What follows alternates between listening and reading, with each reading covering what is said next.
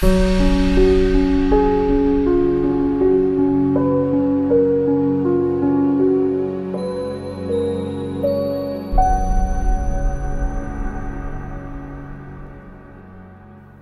I'm back again with you.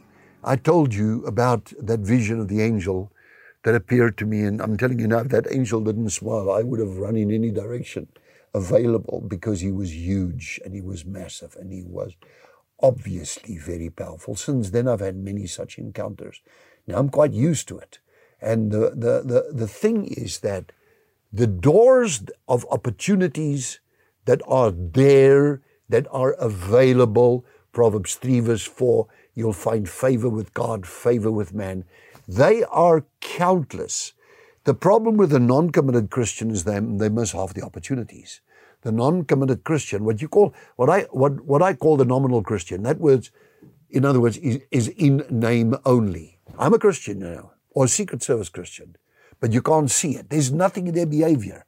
Oh, they talk religion, even pray over food, but there is zero of God in their life, nothing reflecting anything about Jesus Christ. But if they live that way, they miss those doors that I spoke about yesterday in Heart to Heart that just swung open in my face. From there, life became the joy of the Lord.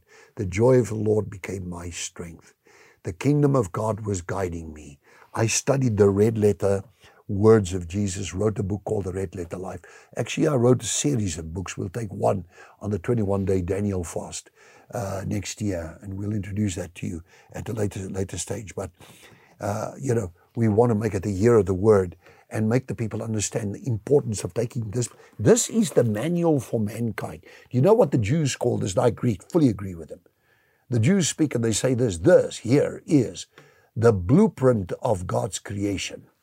So I say, okay, fine, that's a blueprint of creation. Then I better get myself conformed. Why? Isaiah 55 says these words, "For my thoughts are not your thoughts. My ways are not your ways, saith the Lord of hosts. Adonai Tsevaot, the Lord of hosts."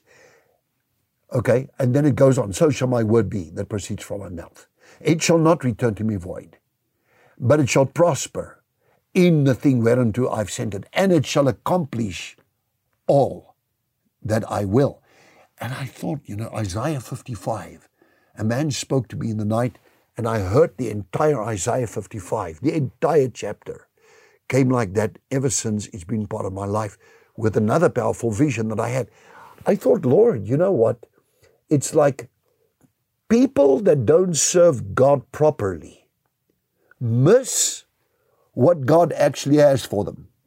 Moreover, I must talk about the potential principle in all Christians. But before I get to unlocking that potential principle, I must get down to a big blockage in Christianity, and that's verse number 25 of the book of Matthew, chapter number, verse number 34, where it says, verse 33 says, "Seek first the kingdom of God, his righteousness, and all of these things will be added to you." 35, "So do not worry and be anxious about tomorrow, for tomorrow will have worries and anxieties of its own." Next verse, "For sufficient to each day is also its trouble." Then, do not judge and criticize.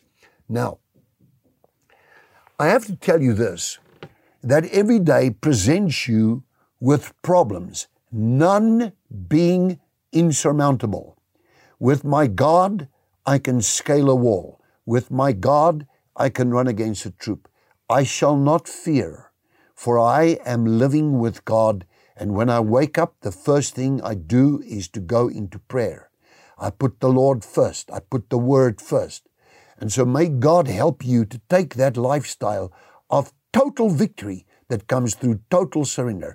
To the measure that you surrender is to the measure God reveals himself to you. Simple as that. Spirit of wisdom and revelation. That's what I pray that people get. And Lord, that they will understand that it is just a matter of when we pray, we've got to do things the right way, right.